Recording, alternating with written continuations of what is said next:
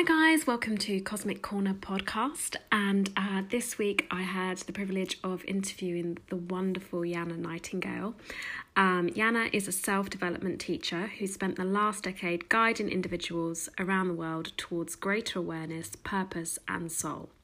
Her work is about coming into contact with all of who we are, going beyond being identified with our busy thinking mind and reconnecting with our body, emotions, our intuition, imagination and our soul. Her invitation is to return to knowing our deepest, most essential self. I really hope you enjoy this podcast, guys. I got so much from it. So tell me more about your knowing superpower. What does that look and feel like for you? Okay, so firstly, Chantel, the thing I want to say about the phrase knowing superpower is the fact that this definitely isn't a superpower that just applies to me or people who have kind of got my own. It's very much a superpower I think we all have access to.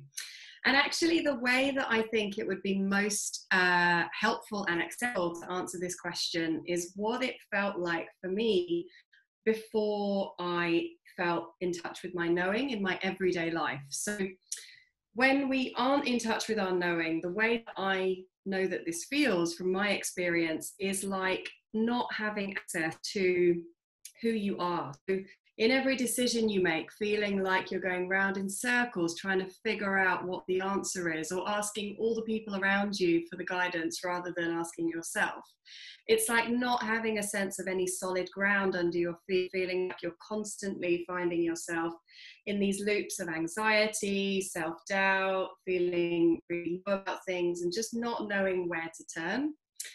So that's how it feels when, in my experience, I haven't had access to my knowing.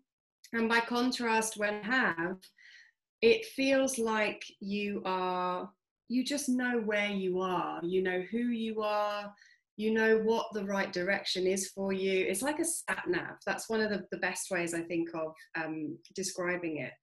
And for me personally, I still have to do lots of things to make sure that this channel stays open. So it's not like you discover it one day and then it's like, boom, every single day I know who I am and what I want to do and everything is clear. It takes kind of constant discipline and work and making sure you are in a kind of positive state where you can take on the various challenges in your life. But whereas I used to feel more in touch with, or not in touch with, but much more aware of my mind, I would make decisions based on kind of my head. I wouldn't feel very in touch with my body. In contrast, when I'm in touch with my knowing, there's this instant feeling in my whole body, like it's very embodied sense that there is a yes. And my whole body lights up and says, this is what is the right direction for you. It doesn't feel like a kind of bark, which is what my mind sounds like. It's much more like a gentle nudge. It's soft and it sort of returns, you know. So if you don't listen to it the first time, it will come back and it will come back. And it's not necessarily the easiest option that your knowing presents you with, but every time in my life, and I can give countless examples, and I know so many others that say the same, when you follow that knowing, when you follow that direction, it will lead you in the right place for you. It's like having your soul being able to speak to you and telling you this is what you need to do.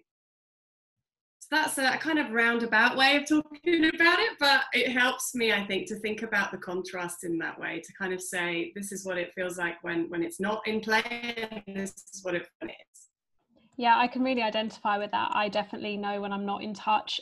You mentioned that it was a discipline almost to like keep that channel open. So what are the things that you do to sort of keep that connection?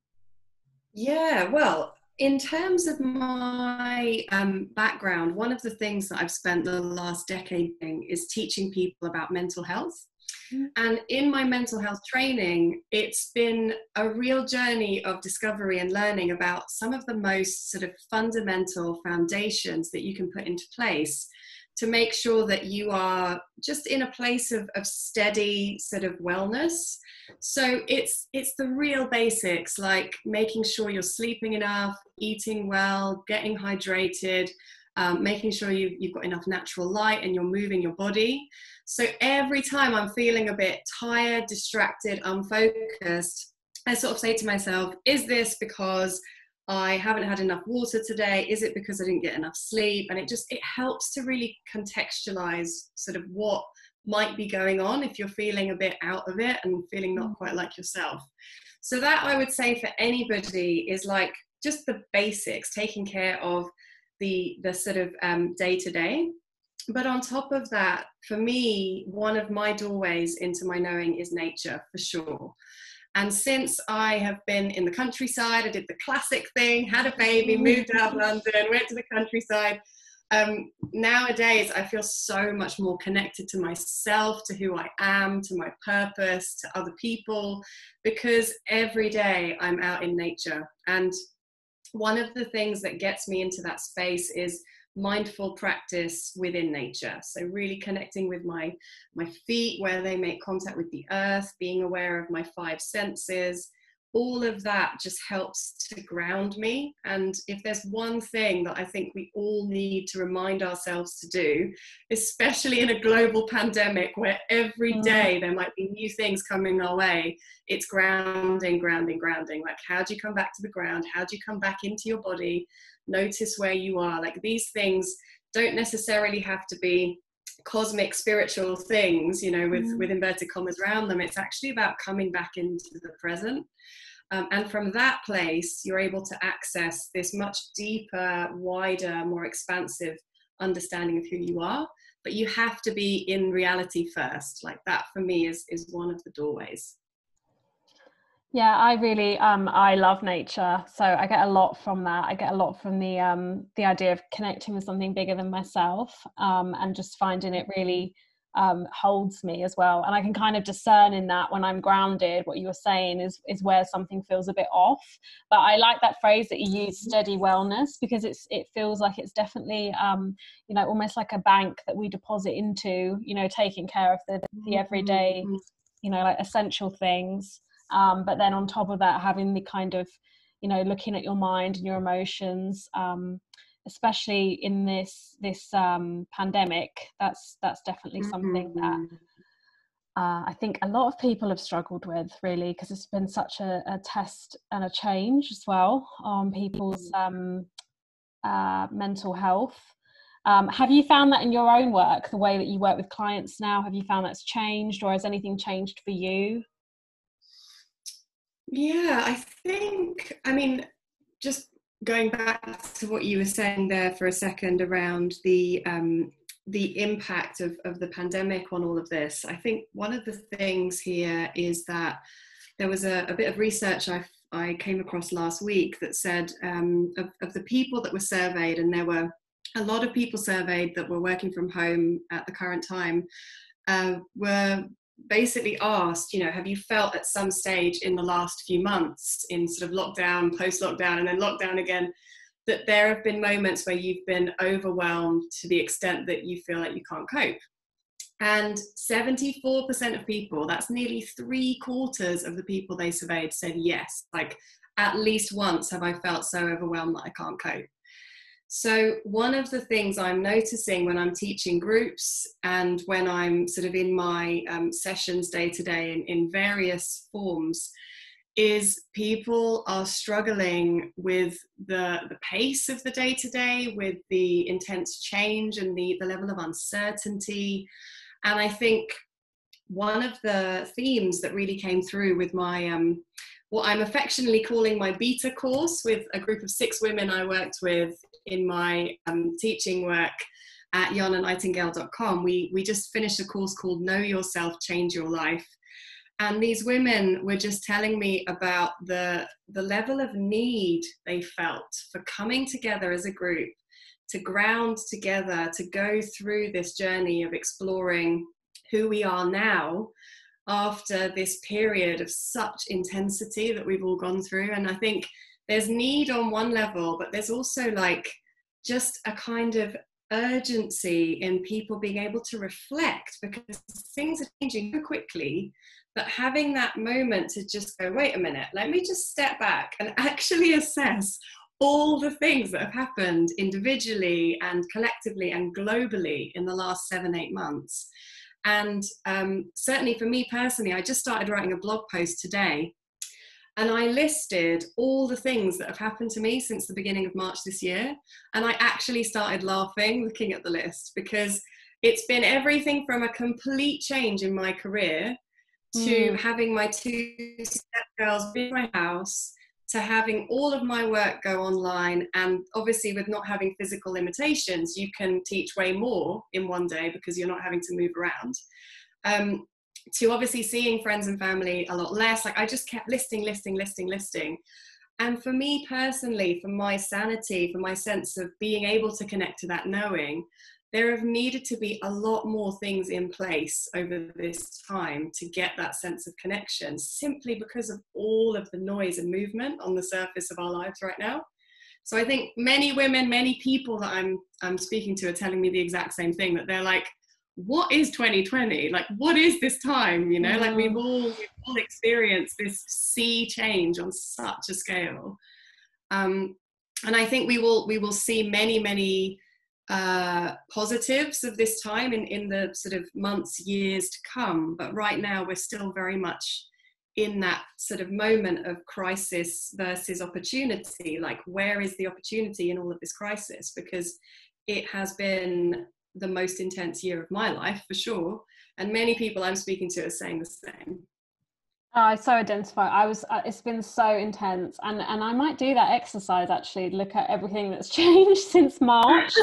I think that would really help me. But it's that, it's there's so much change, and just to hear, not taking comfort in other people's overwhelm, but I've definitely had points of overwhelm myself. So I think what you said about there just need to be much more grounding, really, or knowing in a time when there's so much on the surface. That's a really nice way of putting it, and it really resonated with me. So I read a story on or a blog on your website, and I wondered if you could share with us the story behind your logo. Sure, yeah, absolutely, I'd love to.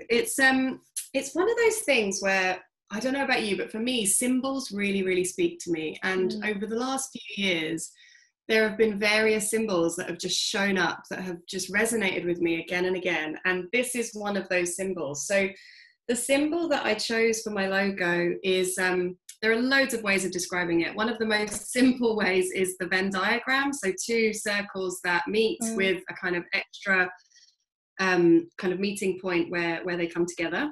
Another sort of label for it is a Vesica Pisces is another definition. And yet another one that I came across is a mandala. And it's all speaking to this kind of ancient sacred symbol, the idea of the meeting of 2 worlds, if you like. And at their meeting point, there is a kind of third new creation.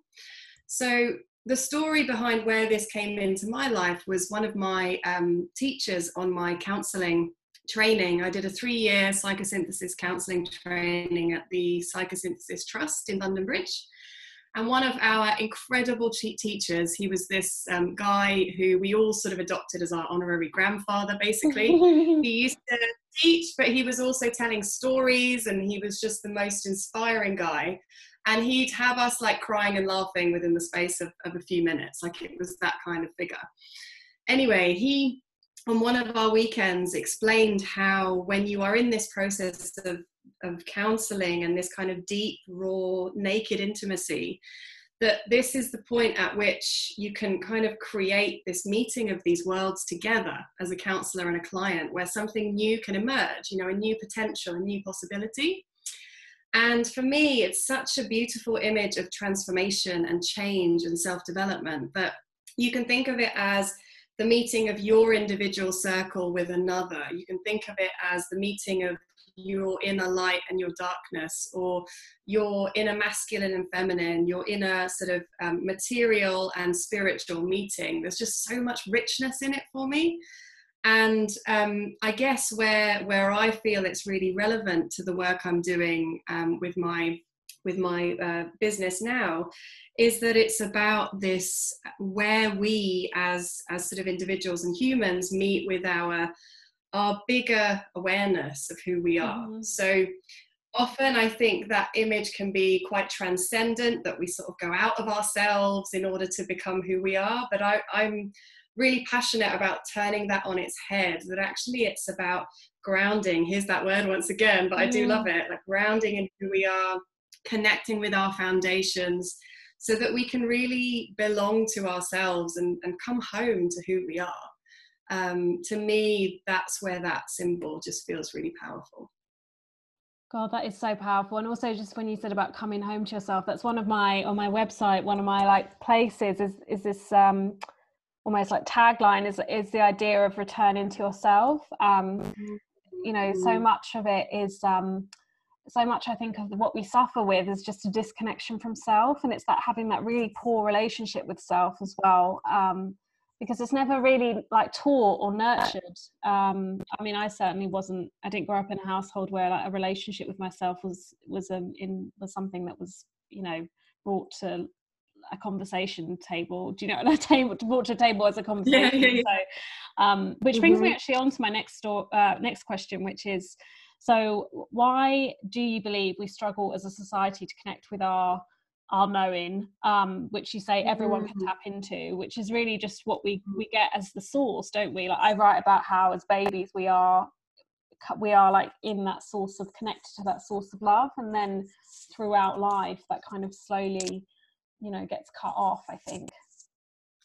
Yeah, absolutely. I think, to be honest, when it comes to why we struggle as a society, I think conditioning is something that we're born into. So like you say, we're born in that state of a really deep connection to who we are. And then as we grow up and we learn and we understand what the kind of cultural, social norms are around us, as well as, you know, the norms of our family, the norms of our school, the norms of any space that we enter, we sort of get into this, what was the phrase? One of my teachers I loved, he talked about a consensus reality, that we sort of subscribe to what is the consensus reality here and how do I fit into that by way of survival.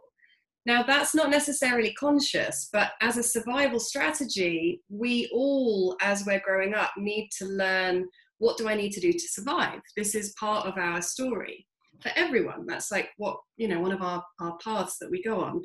So I think the conditioning that we tend to take as our consensus reality is about coming out of that knowing of ourselves. Actually, what we tend to learn in our schools, in our universities, a lot of the time is about how to grow the mind. So you develop this kind of mental capacity in lots of different directions.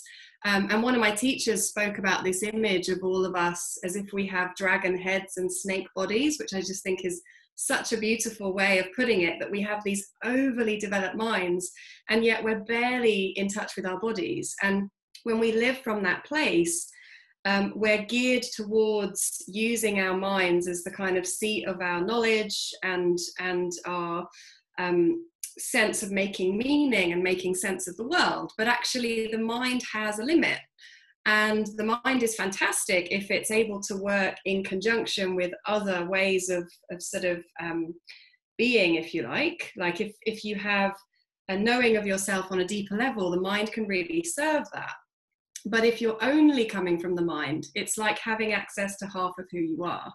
And when we're in that place, it's, as you said before so rightly, you know, it's like we've got complete soul loss. We've got complete disconnection from self. And we see that everywhere. You know, you see it in the number of people that have anxiety and depression. You see it in the fact that we have very obsessive, compulsive behaviors in our societies. The fact that we're in a constant state of distraction and doing and interacting with technology and taking in data and information. And all of that is a kind of key symptom of that soul loss that I think we've been conditioned into. But it's not, you know, it's not impossible to find that way back. Absolutely not. It's just about opening up the doorway to that knowledge, because it's all there. it's just bringing much more awareness and attention to that other route that we can take to know ourselves, which for me it really highlights and balances what our conditioning teaches us about. And rather than always kind of putting our attention outwards, it allows us to bring it inwards too, in a way that can help us to ultimately live from a place of more happiness and groundedness, connection, purpose, what have you. Yeah, because we're so like a productive, goal-driven society in a way that I think we can't become so, your mind can almost become very obsessed with that external goal setting, reaching those goals. And then we forget that there's the mental, emotional, spiritual side of us as well. And that's not really like nurtured. So I definitely felt, and I think a lot of my clients have felt like that existential doom, almost like nothing is really wrong on the surface, but feeling really empty and sort of wandering, inwardly. And again, like highlights that kind of that not feeling grounded in yourself and not really knowing that you're in touch with, I think what you said earlier as well, like it will keep coming back to you, the knowing, and it kind of gets louder and louder, and even though you're trying to ignore it, it just becomes, and that's from my own personal experience as well, it doesn't go, until you kind of recognize it. And exactly what you said, it isn't always the easy option. Sometimes it's like, please just leave me alone. I can't do this. I get that. So how does it feel? True. It will it will find a way to get your attention eventually. Oh yeah, it's like by the point it's like a screaming child at the end, and you're like, okay, I'm going to do something. Okay, whatever. Yeah. So how did it feel going back to your knowing and your intuition? Like, were you always in touch with that part of yourself? Or were there periods of your life where you felt very, untethered from your knowing? Great word, untethered. I think for me that is absolutely what it felt like. I always, as a child, I remember people saying that I was good at kind of understanding things that they hadn't said, or picking up on atmospheres, knowing how people felt without them saying it. Like my mum, bless her, she must have just been desperate with this child that was constantly being like, Mum, why are you sad? She was doing everything she could do to convince me that everything was all right. And I was there like, I see through the bullshit, and now that I have a son, I think he's kind of like that too, that he kind of sees through things that might be on the surface into another understanding of what might be going on. And I think all sensitive people have this, that we can sort of look through various layers of what we're seeing and connect with maybe what's happening a lot further down than what you see right there in somebody's facial expression or their body language or whatever. So certainly I don't think that this is something that's unusual, but I think what is more usual is that we tend to turn away from that because of what I was saying about the conditioning and what you were talking about with that kind of goal-oriented society we're in. And the journey that is a very common one is we go into what do we need to do to kind of be part of what's around us rather than really coming into who we are. So for me, the way that looked, I remember vividly this moment. I think I was about 20 years old, and I'd sort of done the whole achievement thing, getting the straight A's, doing what I thought I needed to do. And it was this point at which I was about to finish my course at university. And I realized I just had no idea of who I was. Like I'd got to this stage of going, wait a minute, like what happens now? I really don't know what I want in my life. I don't really know what my values are. I didn't have the language for that at the time, but it was just this sense of complete loss and being in the darkness, really. And at that moment, I remember this phrase that came to me, which is, oh, maybe there isn't such thing as magic.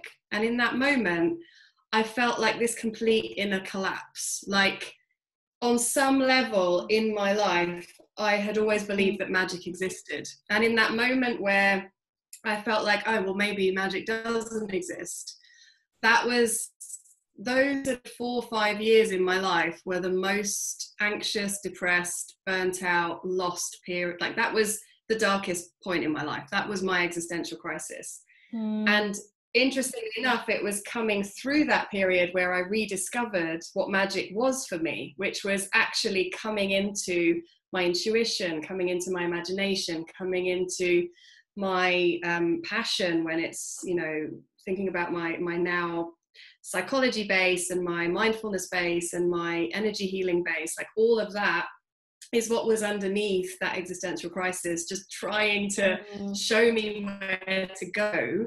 And that was when I rediscovered magic. In my definition of magic was actually magic is all around us. You know, it's a very enchanted world.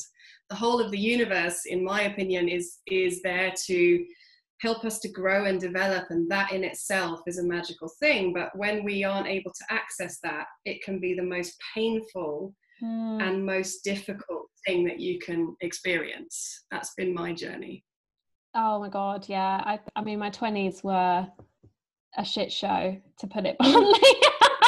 But it was really existential doom. A lot of it was fueled by existential doom, and just having absolutely, and also just having all the straight A's and, you know, achieving things. And I can still slip into that now, this kind of, okay, I'll just achieve this and this and this, and then I still am left, you know, with a feeling. And I know that's because I've not really connected with myself.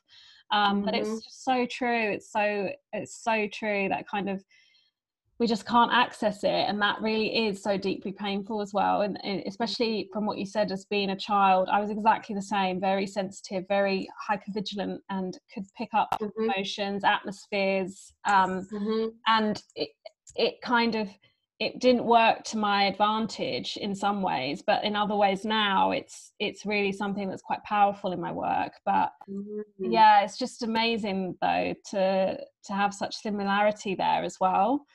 Well, I think this is something that a lot of people share actually on this journey, is that sense of something that maybe you thought at some stage was like holding you back. Like, why is it that I can't just go along with everything like loads of other people do, you know? And then you suddenly realize, wait a minute, however many years, decades down the line, you're like, oh, this is actually a wonderful thing. Yeah, exactly. And like, it's there all along. I say it to my when you understand it, it becomes so easy to see why it's there, because you're meant to be that person. And I said it to someone the other day, it's like, you're meant to be awake. You can't afford to kind of go onto autopilot or sleep through your life, and it's just not going to work. And that's exactly the same for me. I couldn't sort of tick all the boxes of things because they weren't tangible. They weren't something that actually meant something to me. They weren't. It felt wrong on so many levels. So, but I definitely have people saying to me like, "Why can you not just make your life simpler and go along with it?" And I was like, "Because I can't." So, yeah. Yes, well, it reminds me. There's a quote I absolutely love by Neil Donald Walsh. Okay. Where he says, "The struggle ends when the gratitude begins." And to me, that has been so key to my own understanding, has been when I've struggled against my sort of knowing and thought, this isn't who I am, and this makes me different, and this is something that I'm not proud of. That's when I've been in my deepest struggle, for sure. And when I've actually allowed what is here and kind of gone, okay, wait, this is what's naturally emerging, and this is actually the most sort of easy mode of existence, because when that knowing comes in, and it is instant and it's just there in a flash, the energy that it takes to cover that up is absolutely phenomenal. And then you get, for me it was, I would get ill, I would get digestive issues, I would feel sick, I would be sick. There were all these things that would happen because I was desperately trying not to hear my inner voice, which was telling me all sorts of things that actually have led me to where I am now, and I'm very, very grateful for them. So there's that kind of struggle versus gratitude, and I think it's a really relevant sort of thread in this area. Yeah, and also just how much your body shows up, you know, in that way. I was very much, had so many digestive issues, or just not being well, or, you know, having anxiety, you know, all of this stuff. So yeah, it's amazing how it can be all connected as well. Yes. So what do you love most about the work that you do? Oh, that's a hard one. I have to say, you know, I was talking earlier about magic, and for me, there is a moment of magic when people can access the sort of knowing in themselves that helps them to step out of their usual identity and get that sense of observing themselves. So, for example, something just popped into my mind there. Recently, I was doing a kind of more mindfulness-based course with a group of people, and somebody came to the second session, having done a few of the exercises in the first one, just saying, I stopped halfway through an anxious thought loop I had the other day and realized for the first time I have a say in how this goes. I don't just have to go along with these anxious thought patterns. I can actually do something about it. And I remember that peace and freedom that came to me the first time I went, oh my God, I can actually do something here. I can change the kind of course that my thoughts go on, or I can actually impact my mental, emotional, physical, spiritual well-being in a positive way with something that I do or don't do. Before that, like you're saying, when you're on automatic pilot, the feeling of powerlessness is so intense. And so being able to see those moments when people get in touch with that sense of inner freedom and inner power, and that feeling of sort of alchemy of whatever it is that their issues have been and are, that they notice, actually, I can do something here. There is something I can transform. And it might not happen overnight, but just that understanding that change is possible is just, that's why I do what I do. Yeah, that is like such a rewarding moment as well, I think. Just because otherwise I think our minds can just batter us, really. It's just that kind of being pushed around constantly by every thought and emotion, and being so attached in it as well. Yeah, precisely. And it just feels so painful, doesn't it, to be in that place? God, I think it's so hard, and as you say, the sense of reward for being able to be a kind of way shower for people in the way that others have been for me, and to say, you know, this is where society is pointing you towards, but that isn't necessarily going to help you. Why don't you have a look over here and see if something works over here? It's like a kind of it's also a sense of giving back for what lots of others have given to me. Huge. Yeah. And it is the road, I think there is a book called this, but it is the road less traveled. It's kind of being, I always think with my clients how brave it is that they've come into this work, because it's not always something they can share with their friends, you know, and maybe their friends aren't in that space, you know, because it's still very much, I think for society in general, it's still seen as maybe a bit of a luxury, like therapy and coaching, but you know, it's actually such a powerful tool, I think, to kind of really tap into the fact that you have your own power, but you're just not aware of it yet. You haven't stepped into it yet. It's such a kind of, hopefully that's changing. I think especially what's happened maybe in the past year with everything, that's something that seems a bit more of a, you know, maybe as a necessity almost. It's just something it's a self-awareness, you know, it gives you that self-awareness, which in turn is just so incredible. So I think that so speaks to so many people that I work with, especially so people that haven't come across this work very much before. One of the things I hear so often is that it's a selfish thing to take care of ourselves. Yeah, me too, massively. And as you say, like, it's a luxury, it's this, it's that. But to me, anybody that's going through any level of personal suffering, to think that it's a luxury to bring us out of personal suffering, I don't relate to that way of discussing it. Like, any level of personal suffering that can be healed or alleviated, that is from where I'm standing, that's a necessity. Like, to be able to hold our own hands out of that is also about our availability to others, our availability to our work, our availability to our families. That's actually a very selfless to do, I believe, because hugely. you can give so much of who you are when you're able to be okay with yourself. But I think, as you say, it can be seen as like, oh, I'm just kind of wandering around in this transcendent way, just kind of thinking about some things like to change my life. Actually, on a very sort of real life level, these tools are so much more than that when it comes to like paradigm shifts and people being able to see lives from a completely different angle for themselves and for the ripple effect that has for everybody because around I mean, them. for being I mean, I'm not a parent, but it was, when I am, hopefully one day, it is that kind of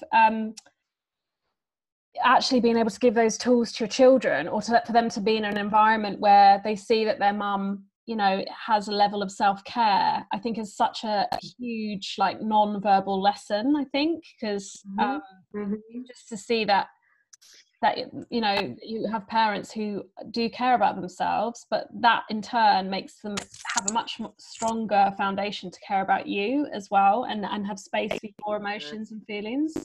Yeah, and I think it's about containment, you know, when you can contain your own self, when you can self-manage, when you're able to not dump your emotions on other people, when you're able to sort of have a strong connection to yourself, you have such a stronger connection to your children, and you teach them how to contain themselves. Yeah, if such you a powerful don't have word. that model, Yeah, it really, really is. Like, I think so many of us, if we had a better pain, we would be able to do so many more things that would feel a lot more comfortable, you know, like we would have a more comfortable relationships with our lives in general if we had that sense of knowing how to hold ourselves, contain ourselves. So true. I love that word. It's gonna be my word of the day. Great one, isn't it? Yes, it's such a good word. Today's word is containment. What is a crazy but true fact about you? I love asking guests this one. Oh my God, this is such a great question and such a random answer. I know. It's bizarre. It's so bizarre. So where my mind is going is like my party trick, because you know this is a very random thing that tends to be most easily achieved when I've had a glass or two of red wine. Yeah. And I don't know how I discovered this, but basically we were doing as teenagers some sort of ridiculous impression. And I realized that my crazy true fact is that I am like a human foghorn. I have had a glass of wine. I can make a noise that literally makes me sound like some sort of weird conch shell. Like, it's really odd and very strange. I even have a nickname from one of my best friends that like just calls me Conch, because like I have this weird noise that comes from the depth of me, and people just look at me like, is that you? Like, where is that noise coming from? So whether it's like a past life, I'm a past life as a foghorn or something, who knows? Yeah, maybe in a past life you were like, yeah.